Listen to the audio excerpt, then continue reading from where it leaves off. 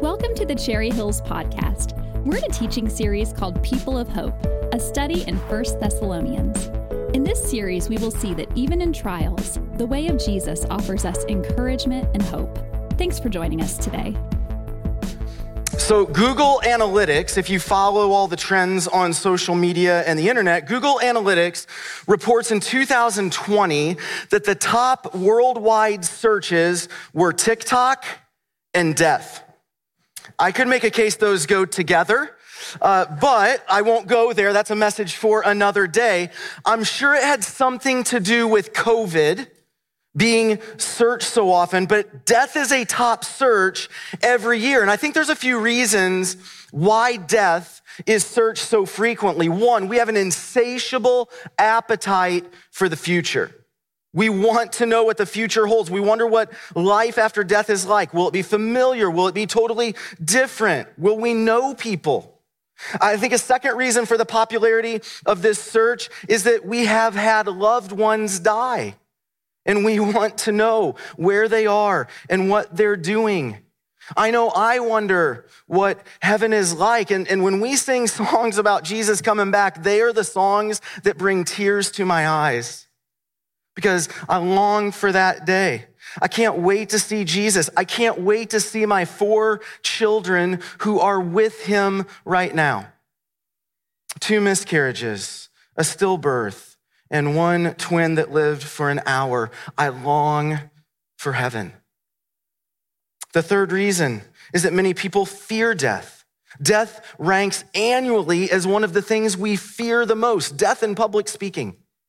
So we search for death so we can gather information to help our fear. And while we won't be able to address all of those things today and all the questions you may have, I pray the verses that we're going to talk about might help you live with a longing for heaven right now, with hope and encouragement rather than fear in light of our future with Jesus. So we're in a series, we've been in a series for the past 5 or 6 weeks in the New Testament book of 1 Thessalonians called A People of Hope, and we're learning that even in trials, Jesus offers us encouragement and hope. And if you're following in your notes today, we're learning that even in death, Jesus offers us encouragement and hope. So I want to invite you to open your Bibles to the little New Testament book of 1 Thessalonians. We're going to start in chapter 4, verse 13. It's about 3/4 of the way back in your Bible. If you don't have a Bible with you, we have black Bibles in the seat rack in front of you.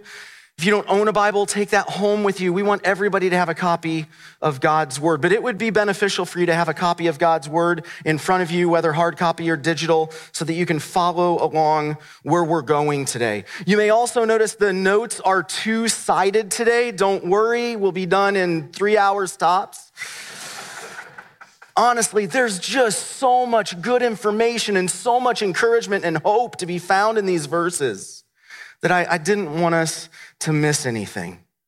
So let me provide some context of where we're going with these verses today. I want to put a map on the screen so you have your bearings. Paul is writing to a new church in the city of Thessalonica. He had visited there about a year earlier. He had only spent a few weeks with these people before he was forced out of town for fear of being killed by a mob.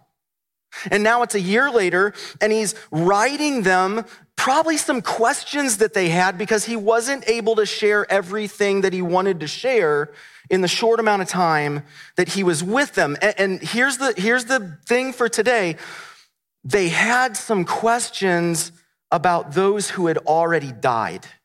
In the year that he was gone, some people had died. So Paul is dealing with a fairly narrow question. If you're following in your notes, Paul's main concern is the fate of believers who had died before Jesus returned. What happens to them? That's what he wants to answer because the Thessalonians feared their loved ones who had died would miss out on the coming kingdom of God. They were fearful. So let's look at the encouragement and hope that Paul provides to the Thessalonians and to us. Paul says, beginning in verse 13, would you read this in the first gray box on your notes? It says, Now we do not want you to be uninformed, brothers and sisters, about those who are asleep, so that you will not grieve like the rest who have no hope. Right? This is a new church, new believers. They didn't grow up in Christian families. They're first generation Christians, and all they know was learned from the Greek culture around them. And the Greek culture was a culture primarily of hopelessness. Historians have said this is a hopeless culture. One of the famous Greek poets named Theocritus wrote this, and he penned their philosophy: hopes are for the living, the dead have no hope. That's what this church is thinking about. So the people in this young church were uninformed. They just didn't know. They were confused. I wonder if they even had some despair, and their grief caused them to question whether the good news of Jesus was really good, and if Jesus was Lord over all, even death. Paul doesn't want them to be uninformed about those who sleep. If you're following in your notes, the word sleep is a euphemism for death. It's temporary. It's found all over the New Testament. Paul says, do not grieve like those who have no hope. Death is temporary. And let me clarify something. When Paul says don't grieve, as those who have no hope, he doesn't say don't grieve and puts a period at the end of the sentence. If you're following in your notes, Christian hope does not ignore pain and grief. It's not stoic. It's not just put on your boots and get through it. We grieve at the loss of a loved one for several reasons. One, because death is abnormal. We were not created to die. So death is not a natural part of the human process. Sin tore apart what God had created in Genesis 1-2, and now we experience death. It's abnormal. That's why we grieve. We also grieve because God created us for relationship, deep, meaningful relationship. And when we lose a relationship to death, there is intense grief. It's healthy to struggle with grief and pain. Jesus even grieved death. In John 11, Jesus knew he was going to raise Lazarus from the dead, but we're told he wept and he grieved the loss of a friend. So Christian hope doesn't ignore pain and grief. We grieve with hope. We grieve with hope. And I'll say it again, hope is not wishful thinking. We've said that throughout the series. Hope is not wishful thinking. It is assurance in the promises of God. And Paul continues in verse 14 to provide the assurance of why we grieve with hope. Would you read this with me in the second gray box? It says, for we believe that Jesus died and rose again, and so we believe that God will bring with Jesus those who have fallen asleep in him. We grieve with hope because if you're following in your notes, the foundation of our hope is the death and resurrection of Jesus. What Paul wrote here is believed to be one of the earliest creeds of the church. Jesus died and rose again.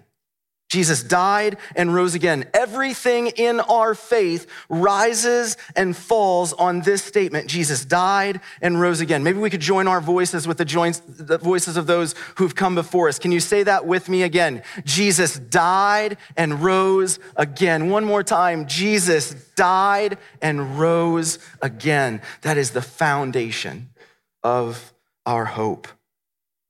We grieve differently because Jesus was resurrected from the dead, and Scripture provides an amazing promise for followers of Jesus. In 1 Corinthians chapter 6, verse 14, we read this. Would you read this with me? By his power, God raised the Lord from the dead, and he will raise us also. Scripture teaches, if you're following in your notes, because Jesus rose from the dead, his followers will too. His followers will too.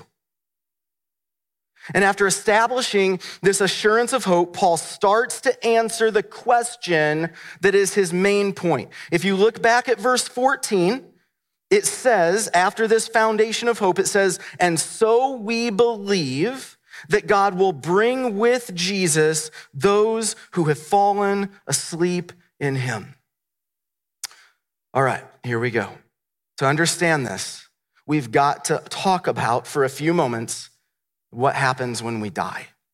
What happens when we die? When we die, our bodies are laid to rest, earth to earth, ashes to ashes, dust to dust. And everything that is not physical, our minds, right? Not our brains, but our minds, our awareness, our consciousness, our thinking, our souls, and our spirits, everything that you can't see under a microscope is immediately in the presence of Jesus. Immediately. This happens to everyone, believer and unbeliever. If you're following in your notes, upon death, our bodies sleep and our spirit, you can put soul in there if you want as well, is in the presence of Jesus.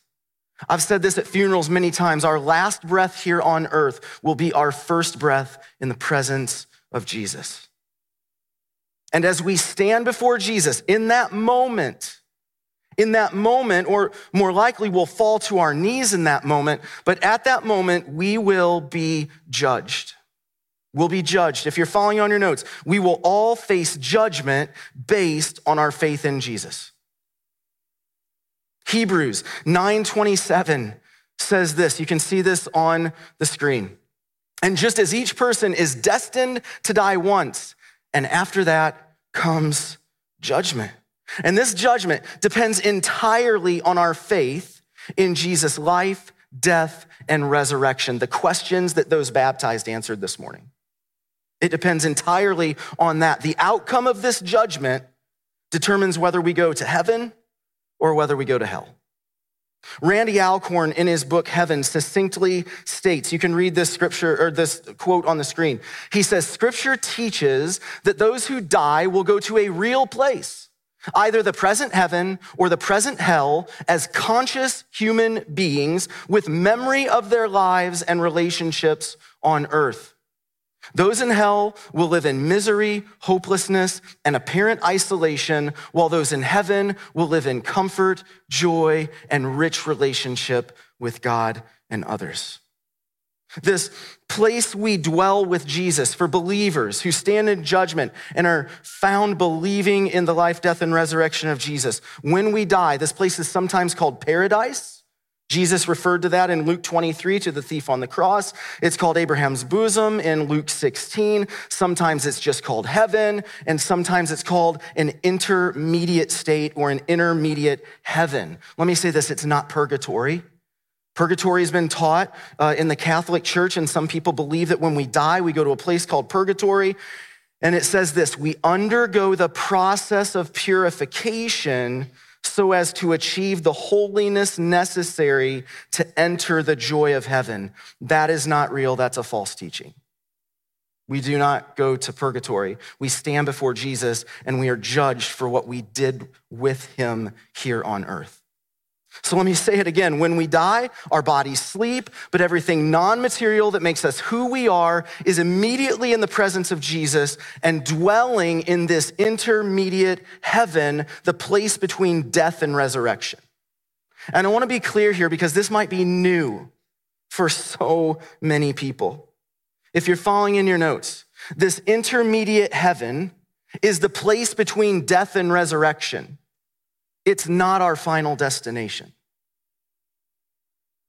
It's not our final destination. It's not what we were made for.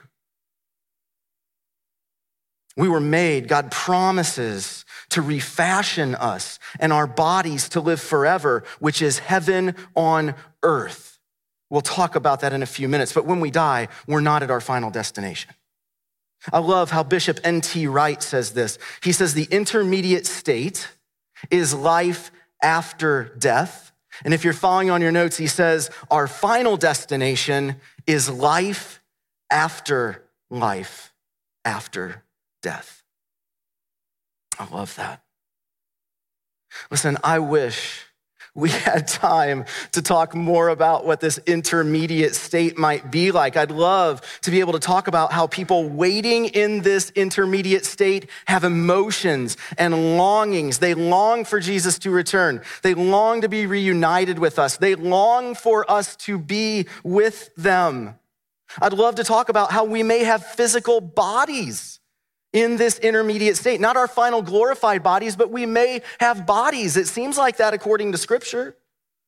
I'm hopeful we can come back to this in the future. And if you're interested in this subject, I want to give you 2 resources I highly recommend. They're on the back of your notes. You can flip over because we've made our way to the back side of the notes anyway.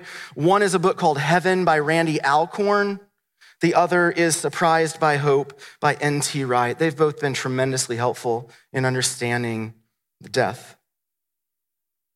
But after Paul says Jesus will bring those who have died with him, right? From this intermediate heaven, Jesus returns, bringing those who have died and are with him, waiting for him to return. He continues to provide more encouragement and hope and what to expect when Jesus returns. Verses 15 to 17 read this way. You can follow in your notes, in your Bibles or on the screen. Paul writes, "According to the Lord's word, we tell you that we who are still alive, who are left until the coming of the Lord, will certainly not precede those who have fallen asleep. For the Lord himself will come down from heaven with a loud command, with the voice of the archangel, and with the trumpet call of God, and the dead in Christ will rise first. After that, we who are still alive and are left will be caught up together with them in the clouds to meet the Lord in the air. And so we will be with the Lord forever." So much to talk about in these verses. So the way we're going to handle this is we're going to look at the order of events according to this passage that occur at the second coming of Jesus. First, if you're following in your notes, Jesus will descend from heaven. He will descend, verse 16, the word coming. He will come down from heaven. It's the word in Greek, it's parousia, and it means, it can mean coming or appearance, but if you're following in your notes, parousia means presence. It means presence, particularly presence after absence.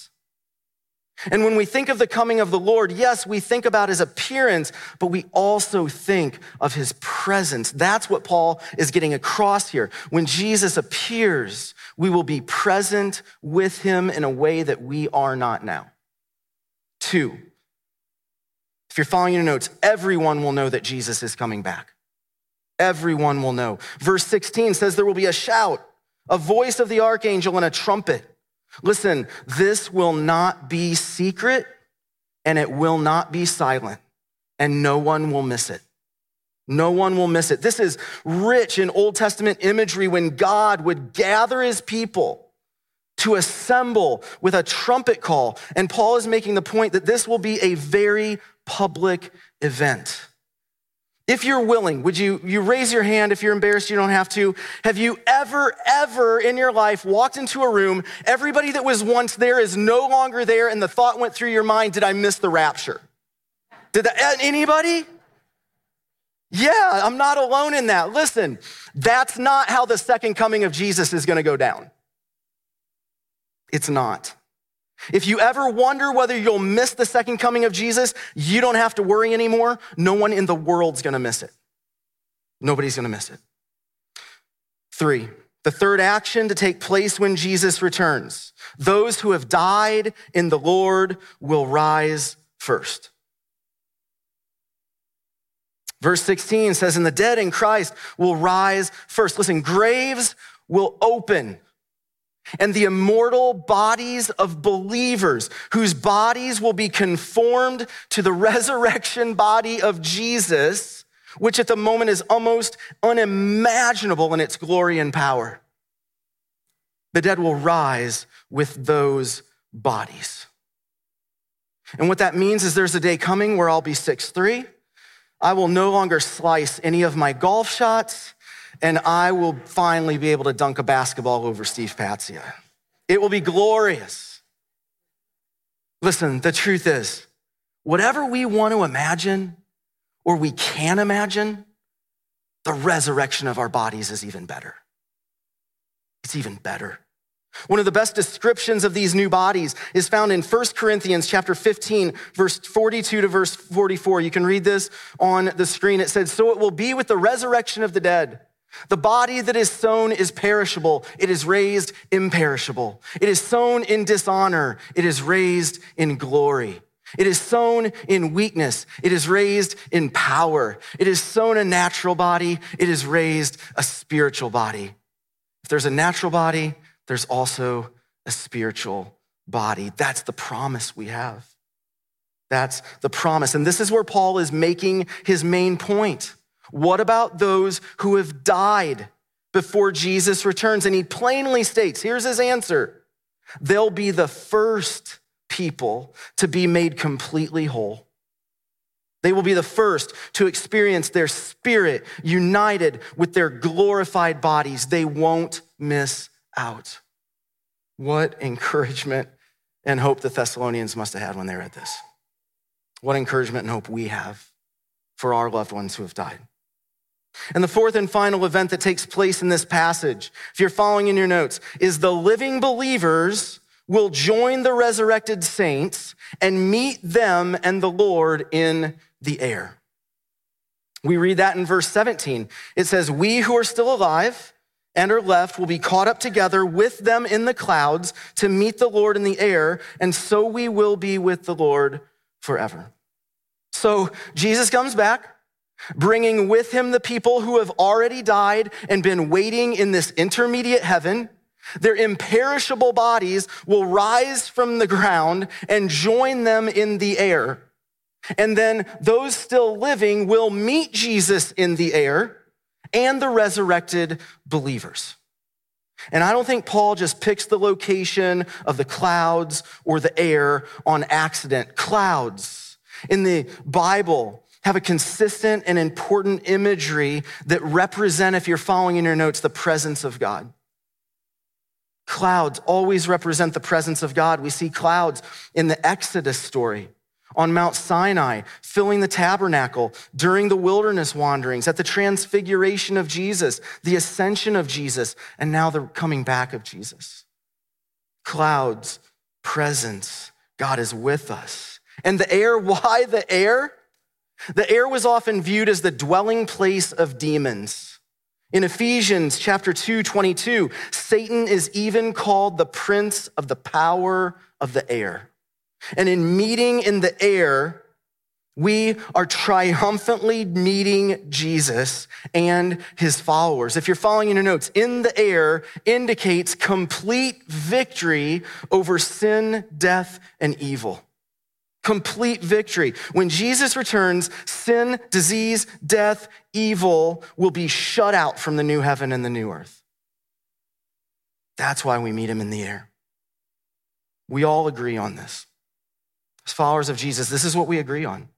Jesus comes back, judgment, resurrection with the Lord. And then we're left with a question. Where do we go after we meet Jesus in the air? The passage doesn't address that, although I do believe it provides a major clue. And I want to talk about this for several minutes because I think a lot of people wonder about it. I wonder about it. And as a caveat, as we begin to talk about this for the next couple of minutes, what I'm about to say is of secondary importance in this passage. In addition, I don't believe what we're about to talk about is a double yellow line issue. We can agree to disagree and still be brothers and sisters in Christ. We can go to the same church and we will be together forever in the presence of the Lord. And when Jesus comes back, listen, we are not going to be arguing about how it happened. We'll be with him. And let me also say this, I'm not an expert on this subject by any means. I don't have it all figured out. I'm just looking at what Paul wrote here and trying to study it the best I can. And the confusion about where we go when Jesus returns is over the word rapture. It's over the word rapture, which is actually not in the Bible. The concept of a rapture comes from the words caught up in verse 17. The Greek word, if you're following in your notes, is harpazo, and it's translated as caught up or snatched away. And when the Bible was translated from Greek into Latin, they translated caught up or snatched away as rapio, and that's where we get the term rapture or caught up or snatching away. And most of the time when the word rapture is used, what is meant is that followers of Jesus meet him in the air, and he takes them away somewhere up to heaven until a later time when Jesus comes back again. Now, what we need to know is this idea of rapture is a relatively new idea in the history of the Christian faith.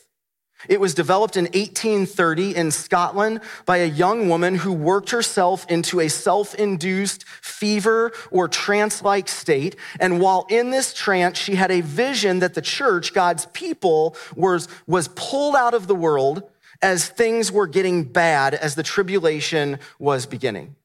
Now, something to note, if something's only been around for 180 years, it doesn't mean it's false. It just means we need to pay attention to why people for 2,000 years didn't believe it. So for 1,800 years, no one had heard of the word rapture or the idea of the church being pulled out of the world. It's also interesting that this is primarily an American teaching. Most believers around the world would not embrace a secret rapture theology and God evacuating his people to escape trials and tribulations. That's why the entire New Testament is about hope and encouragement in the midst of trials and temptations and tribulation. So what I want to do is come back to Paul's text here because he doesn't explicitly say where we go, but I think he gives us a clue with the words he uses. It's the word meet. We will meet the Lord in the air.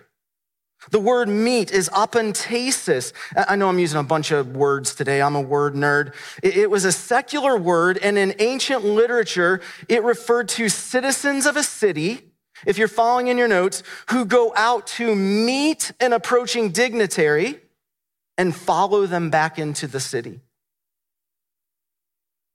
It's only used two other places in the entire New Testament, Matthew 25:6 and Acts 28:15. And it describes exactly this type of movement of a welcoming party going out to meet a dignitary and bring them back into the city. Tim Keller, a pastor in New York City, says this: this is not talking about how we are being caught up, especially with all the emphasis on the resurrection and new bodies. We're not being caught up and taken out of the world into heaven. We're being caught up with him on his way to earth to make it everything it ought to be. I believe Paul was using language the Thessalonians would have known to describe the coming of Jesus.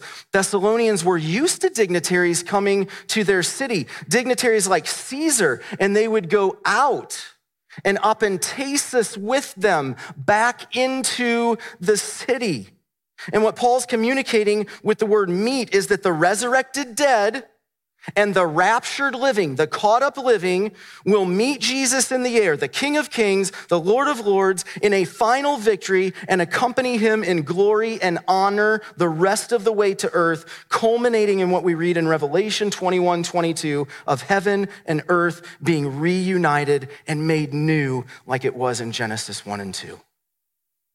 So whether you agree with what I've just said, or you have a different end times viewpoint, whether you're pre, post, or amillennial, I don't want us to miss how Paul finishes verse 17. We will be with the Lord forever. We'll be with him forever. And I love how this section ends in verse 18 because it is polar opposite of how we started in verse 13. Would you read this with me in the third gray box in your notes? Therefore, encourage one another with these words. I love what commentator Mark Howell says. He says, only God could take the deepest of human sorrows and in only 6 verses transform them into hope. God's truth can transform ignorance into understanding, grief into joy, and hopelessness into assurance. So if you're a follower of Jesus, I want to talk about 3 ways we can find hope and encouragement in the second coming of Jesus. First, if you're following in your notes, be encouraged that our loved ones in Christ who have died are with Jesus. What provides hope and encouragement is there is no possibility. This is Paul's answer to the question. There's no possibility that those who have died in Christ will ever be separated from him. And one day there will be a reunion with Jesus and our loved ones that we can't even begin to imagine how good it will be. 2, be encouraged that one day everything will be made new. We were made for the Garden of Eden, where we were created in perfect relationship with God, one another, and the earth. But all of that's been torn apart by sin, and life is full of disappointment. And we know this, right? We just know this. We're aware of the gap of what we were made for and what we actually experience. We're aware of it. Maybe you struggle that your body is not what you wish it was. Sickness, disease, pain. Maybe you struggle that your mind is not what you wish it was. Mental illness, dementia, Alzheimer's. Maybe your family is not what you wish it was. Maybe your marriage is not what you wish it was. Your job is not what you wish it was. Our city, our state, our nation, our world are not what we wish they were. This is why we grieve with hope, because when Jesus returns, the gap between what should be and what will be is closed.